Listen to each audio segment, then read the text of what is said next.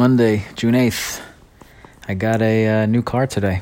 Finally, after a long 4-week effort where in the middle of a pandemic, not that easy to kind of navigate this situation, maybe even longer than 4 weeks now that I think about it.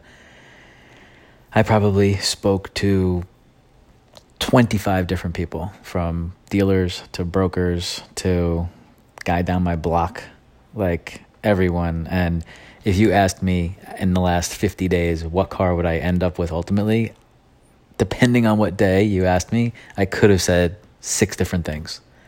Lo and behold, we ended up with probably the first one. My first call, I was told about it from a broker, being like, hey, they're running good deals. It's a good car. You should look at this. The Volkswagen Tiguan. We were looking for an SUV.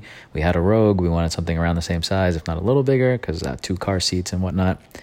And this first guy that I spoke with recommended this thing. I looked at it. I ended up not getting it from that guy and haven't heard from him in weeks. But the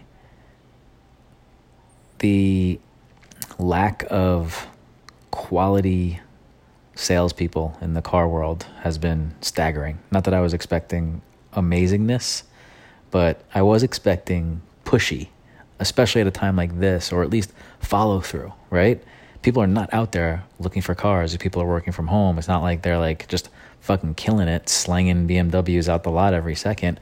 And like the poor communication skills and the lack of follow-up, and it's, I mean, in any business, you know, I've spoken about this before on here, just customer service is just such an easy win.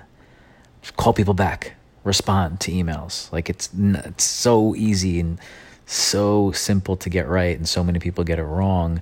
And when you got it wrong here, people, I don't know what the percentages are, commission, but like a car is a pretty big sell.